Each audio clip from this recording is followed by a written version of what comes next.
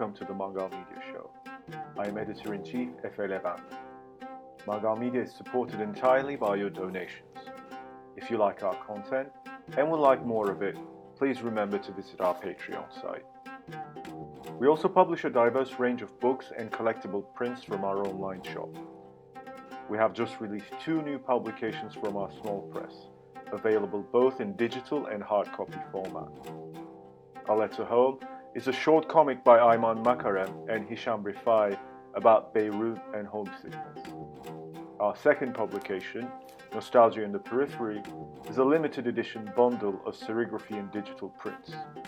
You can read all the stories in this collection for free from our website, mangalmedia.net.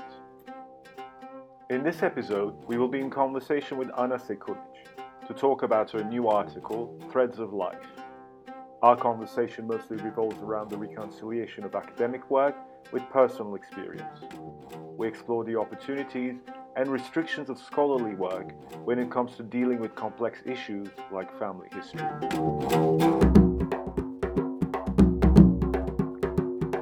Hello, I am with Ana Sekulic, the writer of the article Threads of Life that we have published quite recently. Hello, Ana, how are you? Hi, Efe. I'm good. How are you? Good, thank you very much. First, could you just introduce yourself to our listeners? Yeah, absolutely. So, as you said, I'm Ana Sekulic, and I am a historian of the Ottoman Empire in Southeastern Europe. So, I basically work on the history of Bosnia and interreligious relations there. But I'm also I've been engaging in kind of expanding from there and writing for more wider audiences and exploring not only the history of the region I came from, but also kind of examining how being a historian of the Balkans, how it kind of speaks to me and my own family history. So kind of it's a two-way project is becoming actually. Mm-hmm. So in the article itself, you kind of talk about the disparity between kind of like your own experiences and history as a discipline not being kind of an appropriate tool to be able to like express your personal relationship with history. Has there been any progress on that front? Have you been able to integrate your personal experience into your scholarship in any way? I mean, it's a good question, and I think I guess the short answer is that like I don't think that there's been progress, but I don't think there necessarily, I don't think there's kind of an end or a final answer to that. What I'm enjoying right now is precisely the kind of project of doing that, and I think that's how I see the article that I wrote in the end. It wasn't. It really kind of stemmed from that, dose of discomfort or actually a number of discomforts, both a discomfort with silence and understanding my own history within my family and within the specific environment that I came from, and the discomfort of being kind of uprooted and kind of, finding myself in a very different both natural and cultural environment, and then also kind of discomfort with trying to understand how to actually write history of different communities. History is, I mean, as you can know, I mean, we're just so kind of bound to the written sources and to kind of a very particular type of genre of written sources, and that's in a kind of in a way it's natural. That's like kind of what we do. We kind of like look at the traces and go for kind of for writing, but it can become a problem for kind of understanding the past, not only of myself or like of you being kind of a subject of a writer, but of like many different types of communities. So I worked on Ottoman Bosnia and Catholic community there, and the kind of both the wealth and lack of sources really come into focus in that extent. So what counts as a source and what doesn't count as a source. And now that I'm actually telling you this, I think that is also one of the preoccupations of the essay. And actually, and maybe even one of those like kind of the things that or larger questions that connect kind of the exploratory writing work I've been doing now and something that I've been doing as a scholar. Always kind of trying to think and rethink what the source is, what a document is, like what counts as a kind of testament to something in a story and what doesn't, and kind of trying to push through those boundaries that have sometimes been really set as very rigid. Here, I mean, I kind of struggle to summarize the article because there's a lot going on. There is kind of like your personal, and the way that you've written it is you've managed to kind of separate them into almost flashbacks. It doesn't follow like a linear timeline, or it doesn't follow a thematic timeline, but it just kind of like themes emerge and fade in and fade out. There's like descriptions of scenery mixed with your experiences of like trying to get your visa, and I guess they kind of lead into each other through metaphors. The one unifying theme that I have been able to kind of like point to like very clearly is kind of like almost like a sense of disappointment with history writing itself. Perhaps you would like to, I mean, that disappointment with history writing itself kind of extends into like all the other metaphors that you are making here also about like the misunderstanding between communities, between Serbian and Croatian communities here. The fact that you have tried to express your personal story in like in other publications, but they have expected you to behave like a historian. Like all these things kind of like blend into each other. I was wondering maybe you would want to talk about that. Yeah, I mean, I don't even know honestly where to begin. Like what you touched, like the kind of the structure, the disappointment, the history as a discipline. I think let me just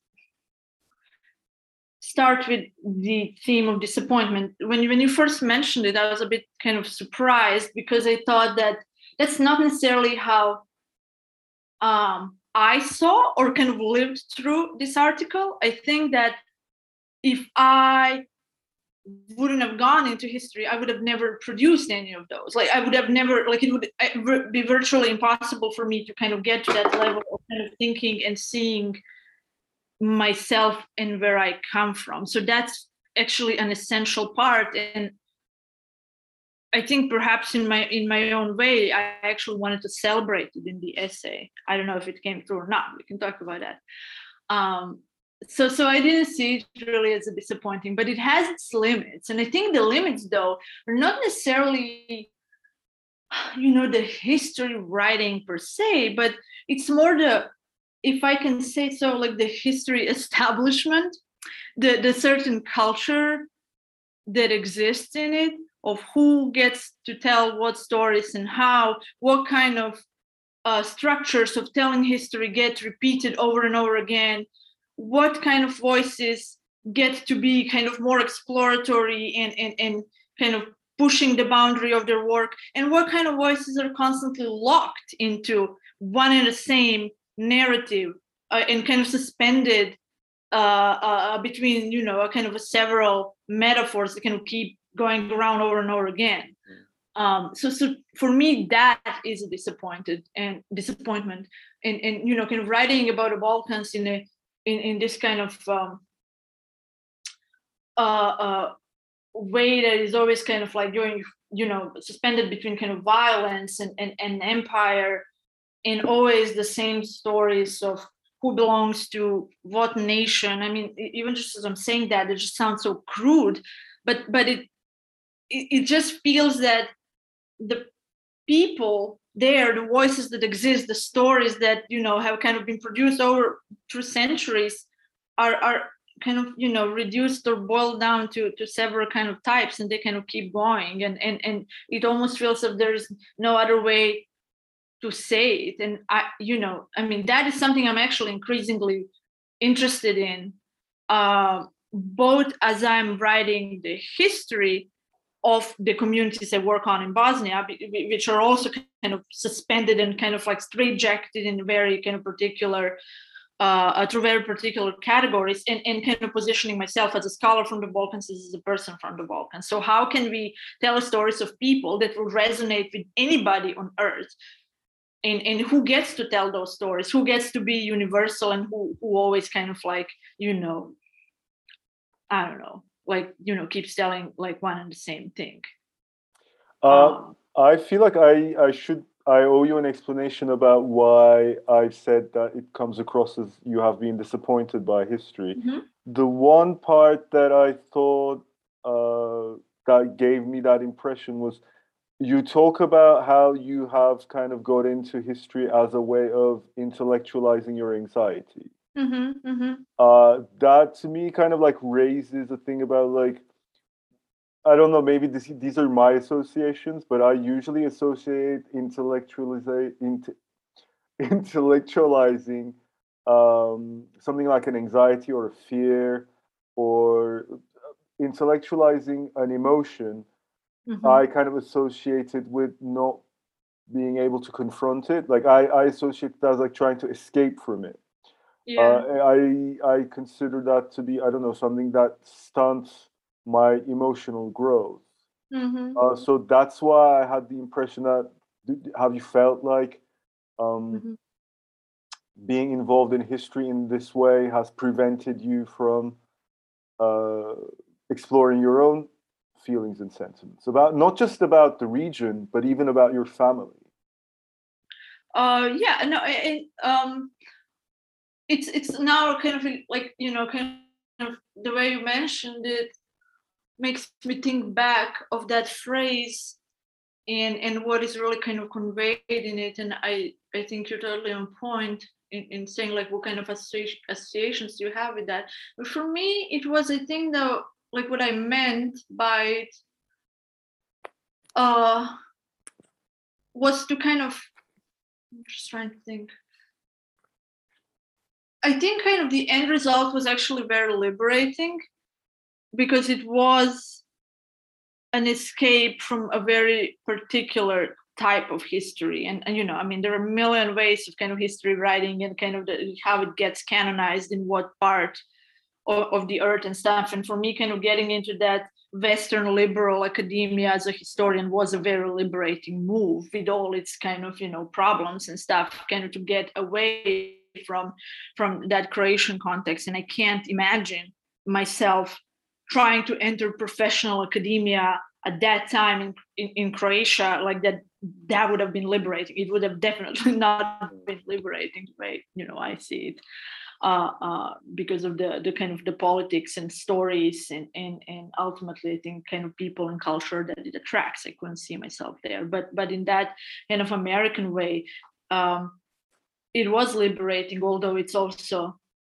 and that's something I understood later, it is exoticizing, and it also is something that will lock you in a very particular way. So like if you're doing Balkan history, you're doing Balkan history, and you have nothing to say on anything else on earth. So it's just kind of really, like pigeonholing you there. But ultimately, I think I wouldn't say that it was a disappointment. But as I say, and I think, what is it, the last or penultimate paragraph of the whole essay, it's something that is kind of getting into the discipline, engaging with different writings, getting to do the research, getting to know all kind of other peoples and methods and theories. Like the whole kind of new horizon opened for me, and it was just like absolutely transformative. But at the same time, as I say, it's also like blinds you in some ways that it kind of, the way it kind of erases this very kind of human stories. It has a tendency to assign categories and kind of pigeonhole you somewhere. But in that scene where we stand in a church with my husband, my father, and I, we're just like three people that are each mourning our own losses, and are kind of like finding ourselves in a very I don't even know what to call it, like a very profound moment in many ways. And I don't think there is like, a historical method to really tell that. You just kind of have to live it. Like, I don't think history can tell that. And that's why I think kind of going or stepping away from that genre and turning to kind of more literary and poetic methods can be very liberating. But it's also, in a way, I don't know if I'm In the making sense. article, actually, when you're talking about that specific instance, you talk about you say something about like I sat there and I wondered how this moment could be expressed in history. I mean, I I imagine sources kind of like diaries or like personal letters, maybe things like that. Would they be something that comes close to expressing those kinds of sentiments through like a historical analysis? I don't know. It might be.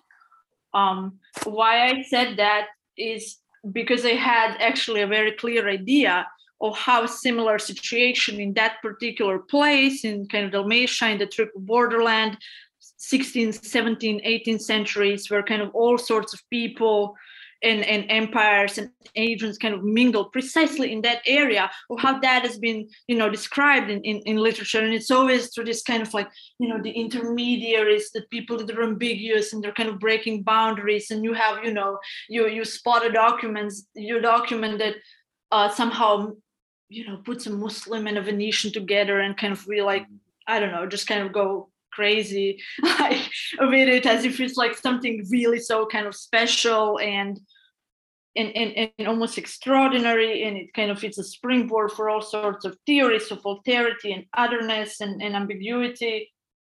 But and that's how I entered that. Like, that's what fascinated me. As I say also in the essay, it's like, it was the first time I saw the language of kind of possibility of celebrating being together and finding it intellectually exciting and challenging was in history, because that was not celebrated in around me where I grew up. And I grew up in precisely such a family that wanted to kind of really silence those and kind of hide those feelings and never really celebrate the togetherness. So in that sense, that's why I was essentially wondering, like, how would they write about us? Because I don't think there was like some big theory. We're just kind of three people that, for all sorts of reasons, kind of came together in that spot. I had the impression when you were like writing about your family in the article that your family is uniquely interested in kind of talking about how these different communities can coexist together. The way your mother kind of like travels with the entire family to your father's village in Dalmatia. Mm-hmm. By the way, we have totally not summarized any of these like things that are happening in the article. But yeah, you talk about like your father's village in Dalmatia that was abandoned. I'm not going to get into the politics of it there, but your entire family travels from Croatia. I'm sorry, Istaria, was it? From Istria. From Istria to Dalmatia to visit your father's village. And over the years, your mother helps out your father to kind of like, because it's been looted and there's even like you find a dead goat in it. And then your mother helps out with your father to clean it up. There's a part where you talk about like how you dedicated one of your thesis to your mother and father for I don't remember your exact words but for creating the possibility of like different communities loving each other, something of that nature. Yeah, for kind of celebrating love and not hate. I think that's exactly along the lines. Yeah. So I had the impression that your family was exactly the sort of place where you kind of like at least thought about it, maybe not like intellectually discussed because you'd never mention anything like that, but at least the possibility of coexisting together. I have weird reaction against the word coexist because of that sticker. It just makes me Yeah. so I know. angry. But like I know living what you mean. together. Yeah, I know. So I had the impression that your family, this was like an active issue. So this is a really actually complicated question for me, and it's something I was probably at the heart of what I was writing, and I think there is still a lot for me to kind of explore and come to terms with when it comes to that question of like what it means to have a kind of a ethnically mixed family in a place where I came from, and you rightfully point out that there are a lot of instances in the essay that you can see that like my parents are kind of committed to their own kind of mutual projects, and they stick together through this like really horrendous uh, uh, period where like seemingly everything is against them, and that is absolutely true, and they were, I think, committed to get to togetherness, let's put it that way. um but there is an other side to that there is a huge discomfort and kind of like again kind of You using get into those. that more when you're talking about your grandparents in the article. Yeah, and there is a kind of whole other layer, but there is something at the kind of heart of our family that is both kind of celebratory and that is like also, I think, laced with shame, and things that are kind of really never spoken, and that there's a lot of kind of instances of discomfort of like kind of dealing with the others. So my mother would, I don't know, and it's maybe not still time for me to go into that here, so I don't want to go into too much detail and stuff. But there, it's definitely true that my mother is always helping my father. They're really together taking care of that house. They really brought it up from the ruin and preserved it. It was really a project, and like thanks to them, we still have the house now. Um, but that there was always like tension regarding that, and kind of regarding going and connecting with the rest of the family, and like regarding the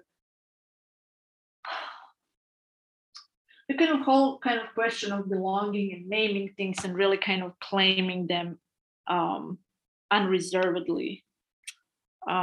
And that's something that I can't really just kind of say right now, because it really it takes it's in the little things of like you kind of being in that world that you just kind of catch, not it's things both said and unsaid, and I think, yeah, that's for me a lot to unpack. But it's an interesting topic, and one that I think I personally haven't seen explored in the post-Yugoslav context of the kind of the mixed marriage. I kind of hate that word, but like no one's come up with anything better or different, so I just like, I'm kind of using it. I think just today, maybe it was on Twitter, so I don't know how reliable it is, but someone said that I think it was like almost 1.5 million people at some point in Yugoslavia were kind of product of this type of marriages, and were kind of part of this type of families. And usually we tend to take them as like, oh yeah, like we're kind of overcoming the ethnic and religious boundaries, it's real togetherness. But it's an interesting phenomenon, because it can be both. It can reinforce stereotypes, and it can reinforce boundaries, this type of a community and communion, and it can transcend them. So if I would go on and kind of explore that, and I would love to write about that kind of like family aspect, those would be the directions, and those are kind of the big ideas that I would frame it in, because it's a really actually a complicated phenomenon, I think. And one good thing that I love coming from this article is that I've heard from a lot of people who said to me that like just how deeply it kind of resonates with them. And so I think that there's like a lot of us out there that have stories to tell, and put this kind of alternative experiences um, out there, and kind of talk about them, that they don't often like get talked about. I mean, it sounds so simple, but it's really true. I think there's been like even kind of within the Yugoslav context, like it's like, particular stories that get told, and those that just kind of linger somewhere in between. What you said about like interethnic marriages and their kind of like possibility for having kind of as much room for love as they have for like awkward silences or like exaggeration of the caricatures that Mm-hmm. different ethnicities might have among each other. It makes me think of like I, back when I was an anthropologist, I was kind of studying uh, I hate the word interracial because like race is not supposed to exist, but interracial couples in Taiwan. And there's like a huge phenomenon that you might have also seen, that of like white dudes going to East Asia to Yeah. kind of like either get married or like, or for like sex work. And a lot of the times there were like these white men who had kind of like semi long term or like long term like Asian partners, Mm-hmm. and they would a lot of the time say like really racist stuff, like about the IQ of Taiwanese people or something like that, something outrageously racist. And then you would, and this was back in the early 2010s when everyone believed, like before Donald Trump got elected, when Mm-hmm. like a lot of people thought that racism is not a thing anymore. So like Mm-hmm. when you imply that someone might be racist in that moment, it was kind of like it was like a big shock. Huh. And a lot of these people would kind of defend themselves or like deny that they're being racist by saying that, oh, how can I be racist? Like my wife Yeah. is Asian. Is that like a more extreme example of the kind of thing that you were defining, or for the Balkans context, is there like does it translate? Um, Partially, I think. I think, as you said, it's a perhaps like the extreme. And I want to stress that I'm at this point I'm really talking only about my own Of family. course. So I can't really be talking, and even that I kind of still struggle, honestly, let alone for the whole Balkans. But it's like there's definitely in what I witnessed within people, among people that I grew up with. It's there are kind of this repurposing and employing stereotypes, but also this kind of discomforts with the other, like the kind of casting the other one, the kind of counterpart of your marriage and stuff, like as the other. And once I heard someone say, like, what is a true partnership between two people in a kind of a relationship, a marriage, or whatever?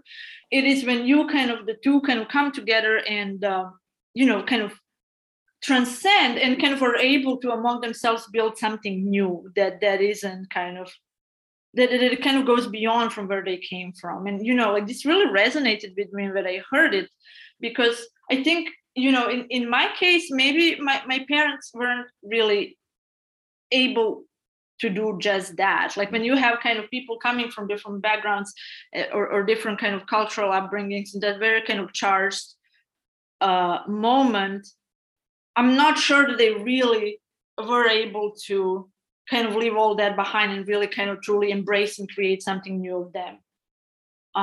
It sounds like a judgment now, and I don't know how I'm comfortable saying that, but it's something kind of along the lines that I'm saying. So, and it's not something that we would witness on, like, kind of saying, oh, like my husband's a Serb, he's like stupid or something, or he's like evil or whatever. It's not like that. It's just this in kind of embedded in the kind of subtle cues of everyday life that you kind of learn, and you are very, or at least I was extremely you feel it with every nerve of your body, but you're not even aware of it. And it's for me, it was only when I entered my 30s, and really when my mother passed away, that things just kind of like began, I don't know, exploding. Like, it's as if I have like started seeing everything around me and my own parents in a very different light. As if, like, my kind of education and career and major life terms and this kind of baggage and stories that I've been carrying with me for a long time, as if they all kind of came together and and it's, I don't know, became a process of like really rediscovering who I am and why I do what I do, and also what the work I do actually really is and what is it for. Let's get back to the work. Let's get back to a little bit easier waters. So earlier in this conversation, you said something about how studying history, although it reveals quite a lot, it can also make things invisible. I think in my kind of own experience with academic work, I've always felt that it kind of, the way that it makes things invisible is by making the scholar kind of attracted to particular kinds of information through how interesting it is from like a theoretical perspective. Like back when I was doing it, with like Latour was still like a huge thing. Actor network theory was like super popular, and we would kind of like, did we disconnect?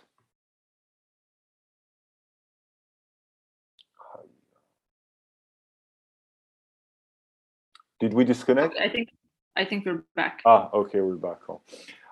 So there was like, that's the first one that comes to my mind, but there's a lot of kind of even mid 20th century French philosophy that's like always in vogue, and a lot of academics, like when they study the world, I suppose this must be the same in history just as it is for like anthropology, like they're like, oh my god, look at this phenomenon, it's exactly like what Hegel says, you know. I often feel like scholarly study kind of invisibilizes the object like of our study through what it defines as being interesting. Is that the experience you've had yourself? Yeah. In my work as a historian, absolutely. And I think so kind of working on a non-Muslim community, the Franciscan Catholic community in Ottoman Bosnia, for me has been a lot about, I don't know, like if I should be saying that, but it was almost like I feel like everything I've done was in some sort of a reaction to what like has been kind of like said over and over and over again, what I just kind of counted as history. And I really thought, like, why don't you see this other thing? It's right here. Like, why don't you see it? So yeah, in terms of kind of making, you know, what is visible and what is not, and what choices in frameworks determine that, is absolutely present in history too. It's not only about the kind of theory. And I think, to speak a bit more concretely, perhaps, when it comes to the Ottoman Balkans, I think it's just like one and the same. Wait, I need to think.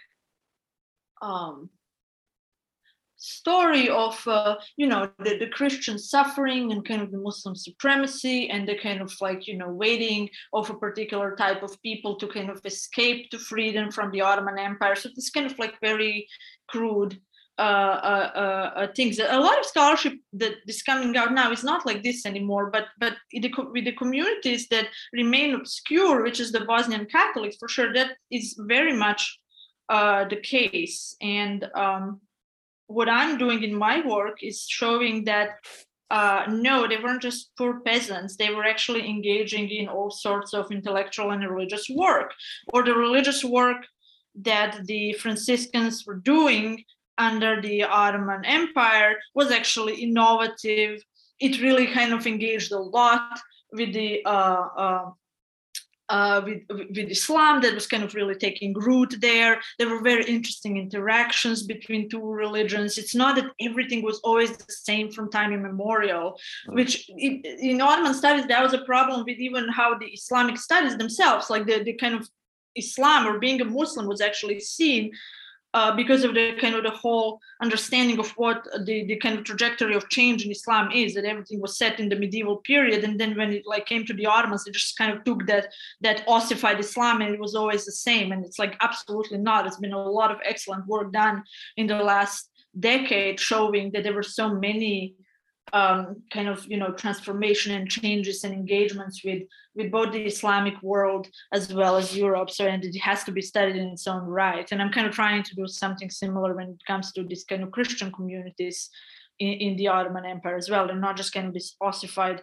remnants of previous Catholicism, and then they kind of get transported into the 19th century and kind of like get plugged back into the kind of Catholic currents. But there's a lot of all sorts of interactions and transformations that are significant for what they are. They produce meaning, and we need to take them seriously if we are to understand the world of these people and how they came to be what they are. And there's been just very little interest to do just that. It's much easier to kind of come and say, yes, Catholics suffered. Yeah, friars, they were the kind of big patrons, and they were always very dedicated only to Catholics, and blah blah blah, and not really seeing all the kind of complexities and how that actually Catholic order and group and the kind of subjects that grew around them into a community that we now call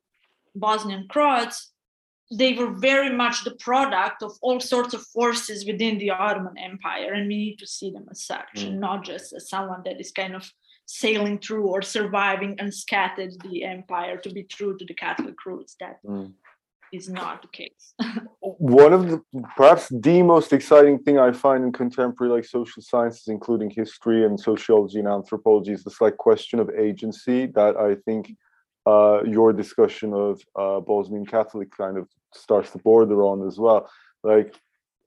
When I first read Orientalism in my tender years by Edward Said, I, like a lot of people, was like, oh my God, we have been victimized, especially because I was studying abroad as well. And I was kind of subjected to a lot of how a lot of people reflect about Turkey or about Islam in general as a religion. And I went to university right after 9/11 too. So there was that, I entered the politics department the year after 9/11. So there was a lot of freaking out about what Islam is. And there was all these ideas. Where was that, if I can ask? In the UK, in Southampton. So there was a lot of ideas about the clash of civilizations and things like that that were floating around or kind of being resurrected. And in my first kind of discovery of Edward Said, I was like, oh my God, this is what they've been thinking about us. And I can see that they're still thinking about us like that. And it's really powerful to see Edward Said is talking about 100, 200 years ago. He wrote the book in 1970s, and here I am at the beginning of this new millennium, and it's still going on. Yeah. So it just kind of made me focus on kind of my victimhood to a tremendous extent. But then as I boiled in it, and it comes and goes in different stages of my life, but when it comes, I feel I have no agency, no power. All the creativity that I do, everything that all the marks that I have left in this world, they just get completely erased by the thought of what essentially these white people think about. And I think what makes social sciences super interesting right now is the fact that not only do we not only is there a trend for reclaiming all the interesting and exciting things that colonized people have created, but also all the horrible sides of our agency as well, because we are also no strangers in both of the parts of the world where we come from, where this kind of oh, they're trying to destroy us ideology has served for kind of all kinds of other savagery. Neither of them should be excusing each other. No, absolutely. And I mean, that's actually a really interesting aspect of studying the Franciscans historically and their kind of monastic communities and the way they kind of actually build their social basis within that Ottoman realm, is that, when you think of agency, there definitely are very active agents, and they're just kind of doing and producing a lot of stuff, but they're also really claiming and producing that very idea of victimhood because it serves them other purposes. They're kind of playing many different sides and are able to kind of spin different stories. Now, this is not to say that that being a minority group in the Muslim empire was an easy thing, or that kind of the victimhood that they were kind of peddling in a way wasn't just kind of like invented, or that it wasn't real. It wasn't easy to be that kind of like a friar in the Ottoman Empire, and you really, it was definitely a hierarchical system that did not that didn't give people liberties, and kind of the suffering, some of which they describe, is real, and I think actually has to be taken seriously, because I think there is a tendency, and we can, I don't know, that'd be an interesting discussion just within the Ottoman studies, but there has been a tendency, I think, in the last 20 years, let's say, when kind of the scholarship, especially in the Western academia, try to really counter the voices coming out of especially the Balkan nationalist historiography that always malign the Ottomans and just like kind of cast them as the ultimate problem, the ultimate source of any problem, and kind of the yoke of the people and whatnot. You kind of know, the spiel, but kind of then going almost in a different in a different direction, almost kind of celebrating the empire, which I don't think we should like malign it, but I don't think we should also celebrate it. And I think sometimes the kind of struggles and tragedies of people get overlooked in the name of like kind of like warding off those bad earlier narratives. I still have, like, I think about it a lot, but I would perhaps also like to kind of write about it, or actually just speak to my colleagues. It's not something we speak of. Like there is sometimes it seems like kind of a tinge of some strange imperial nostalgia that makes me uncomfortable. It makes me think of like two things. Like one of them is the kind of from the theoretical side is the possibility of this agency argument being kind of used as a way of like completely negating all kinds of imperialism in general. Like I have witnessed that in anthropology quite a lot. Like, for example, in discussions of consumer culture, I have seen there's like a huge proliferation of literature about that, which kind of claims like jeans in India, Coca-Cola in Trinidad, like they get like this location and product, and they all kind of like create this argument of, look, I mean, we immediately assume that these products come into these countries and they take over the local culture. But if you look into the specific ways in which this culture kind of internalizes or like recreates this product to express like an authentic self, we can see that there is actually no colonialism involved. This is merely giving these people like an extra tool to be able to express their authentic selves, as opposed to taking away. There's that side.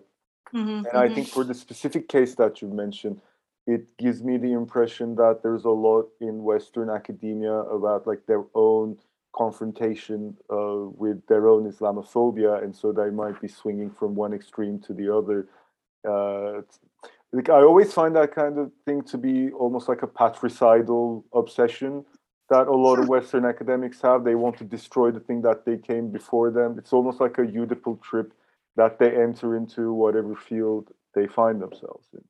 Yeah, and I mean, it's like, I wonder whether the kind of impetus for that is this kind of structural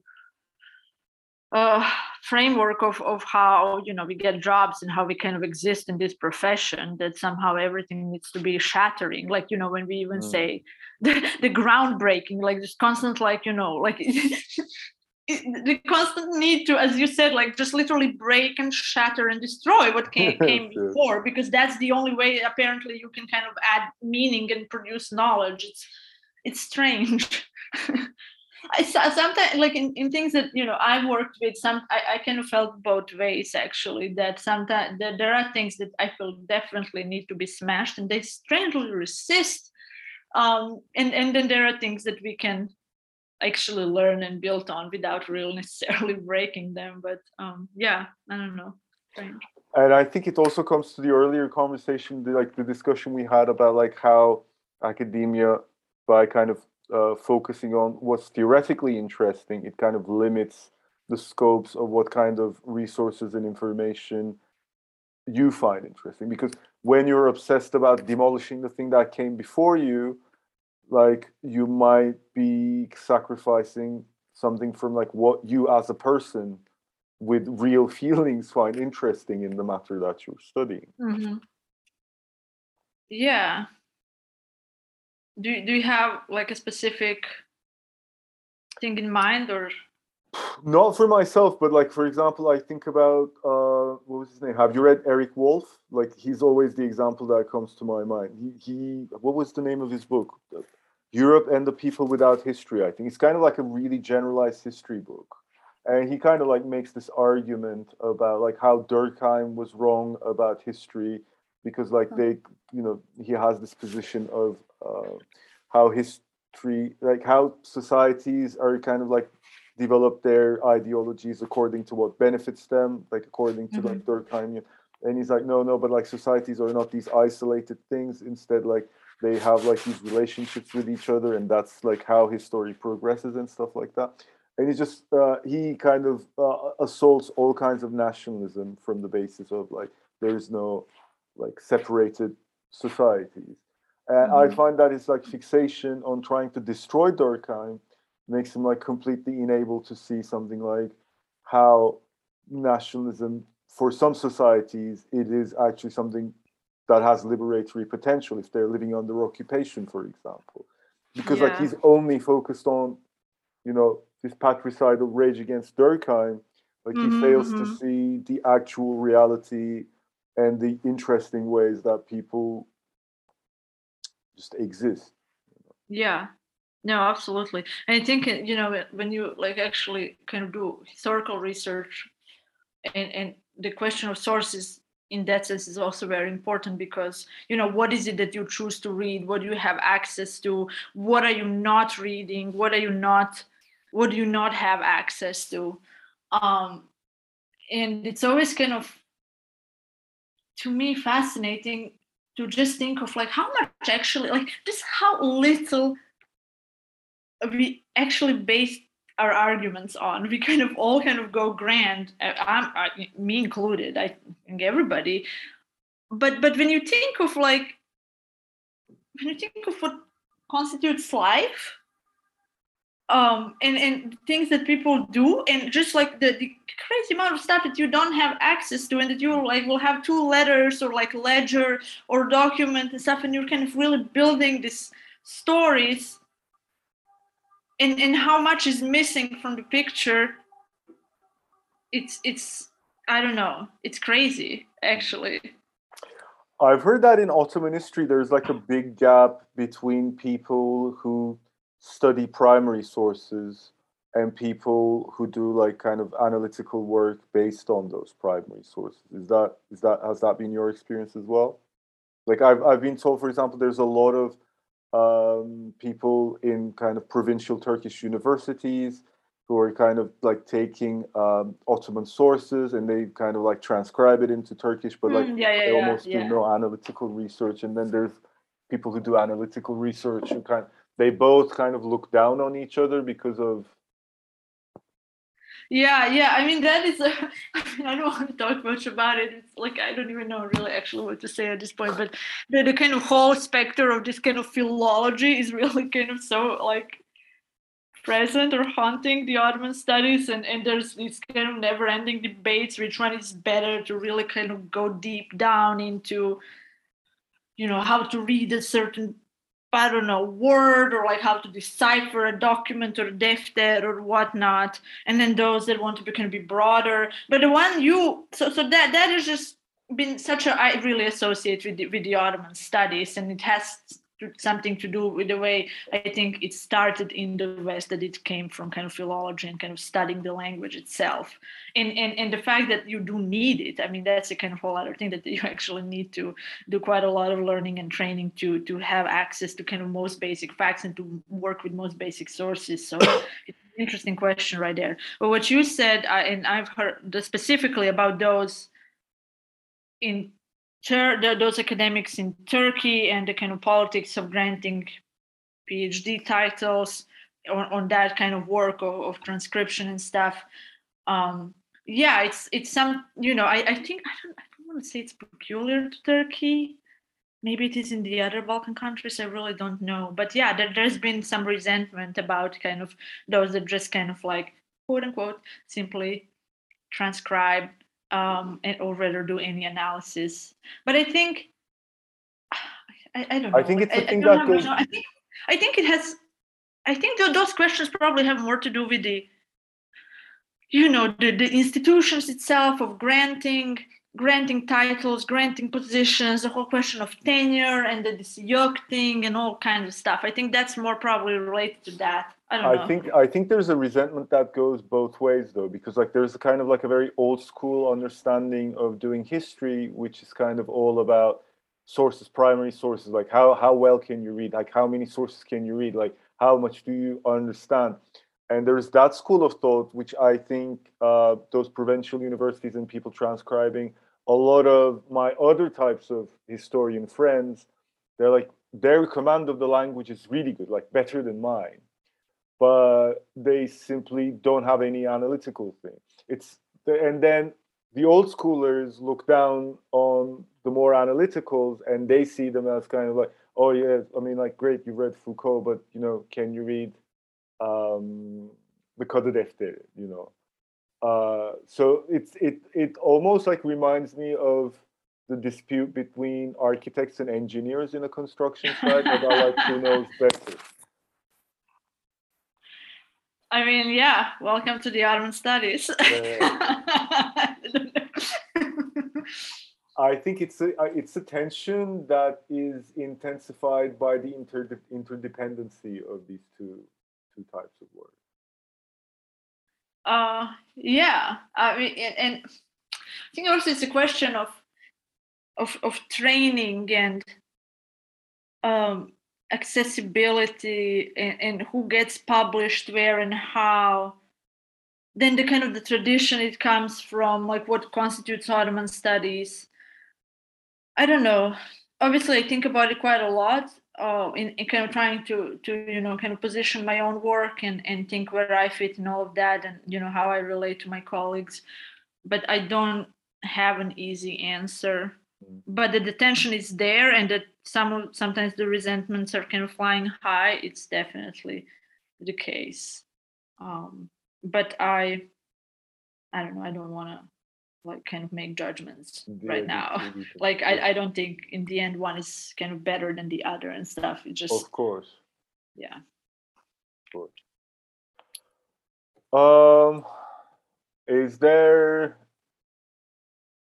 the one aspect of the article that we didn't talk about? We only have like a brief amount of time, but the first thing that really excited me about this while you were working on it with Adnan was how quickly we've decided that this article was going to be like intensely, it's going to contain a lot of photographs. Yeah. And I think it has really brought life into the article. Maybe you might want to say a thing or two about like how you came to that decision or how that happened and like what it adds. Mm-hmm. I mean, honestly, I don't even remember. It's just kind of actually the whole process, the way we all kind of decided. You guys said yes, and then I think it was like less than 2 days. You said, okay, I'm sending the article for Adnan to edit, and then he's like, yeah, I'm adding you too. And then we were like it became a several month-long joint project, which was like, some of the most exciting and most unnerving time. Has it been unnerving for you? No, it was like, it's just like I loved working with Adnan, and I'm still thinking, I wish I could just send him all my work that he could I actually now catch myself thinking, I wonder what Adnan would think of that, because we had such a good relationship in the process, and I just couldn't have imagined a better person to work on this with. I think that became clear to me sometimes halfway through that this piece needed Adnan to kind of understand it in a way that perhaps no one else would, or not many people, or like venues that I was kind of sending it around and stuff. but it was unnerving in a sense that I felt like this huge sense of urgency. Like I've been working on that piece. I had been working at that time for the piece for a long time, and I wanted it so badly to exist in the world. And he was just really kind of, relentless. Like we're not gonna release this thing out into the world until the last comma is in place. And that was the right thing to do. And it was it was such an exciting. It was a very exciting time. And so when the photos, I think I didn't plan on photos when I was also offering it to other places, or when I kind of, I talked to you about it. I knew you guys did the illustration, and for a long time we were thinking about that we were going to include it. But the moment you said, oh yeah, like let's like unveil it, and we just kind of started, and I was like, why don't we do photos? Like it just kind of felt immediately that I think you guys would be interested, and that you were open to experimentation and kind of being more creative, and that we could take it in whatever way we felt like we could. And I don't know, it just like I was like, I have these photos, and then you love them, and that was it. And then there came videos and all sorts of stuff, and the videos were also funny because I went to that trip. I went hiking with my sister, and as we were kind of driving and stuff, I just like, yes, this is going to be a video that is going to go to the essay. It just was like, yes, this is it. So it was a fantastic process for me. One of the other things that I really appreciated when speaking about the editorial process was how you and Adnan both had this sentiment of like, we don't want to explain context. Like, this is not about explaining context. That was like the number one thing that like that I felt was like really strong kind of like editorial and kind of like creative drive to leave context as absent. And I feel like it functions in a way, your descriptions of the landscape and the photographs themselves it's making like a really bold statement that says, like, here is the context, what other context do you need aside from the place where everything has happened? It makes a really bold and powerful statement, I think.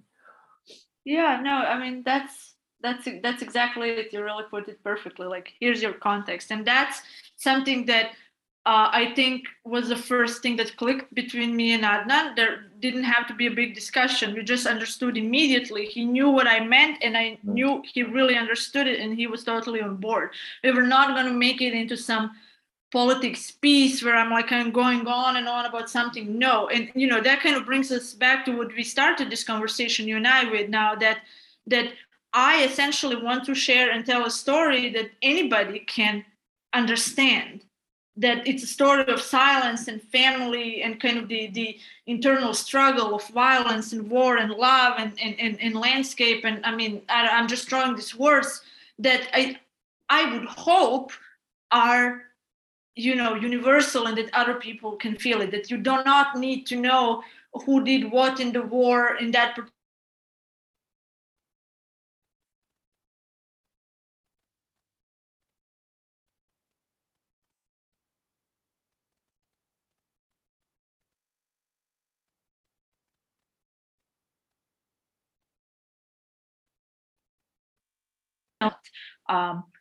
which I felt pushed by some.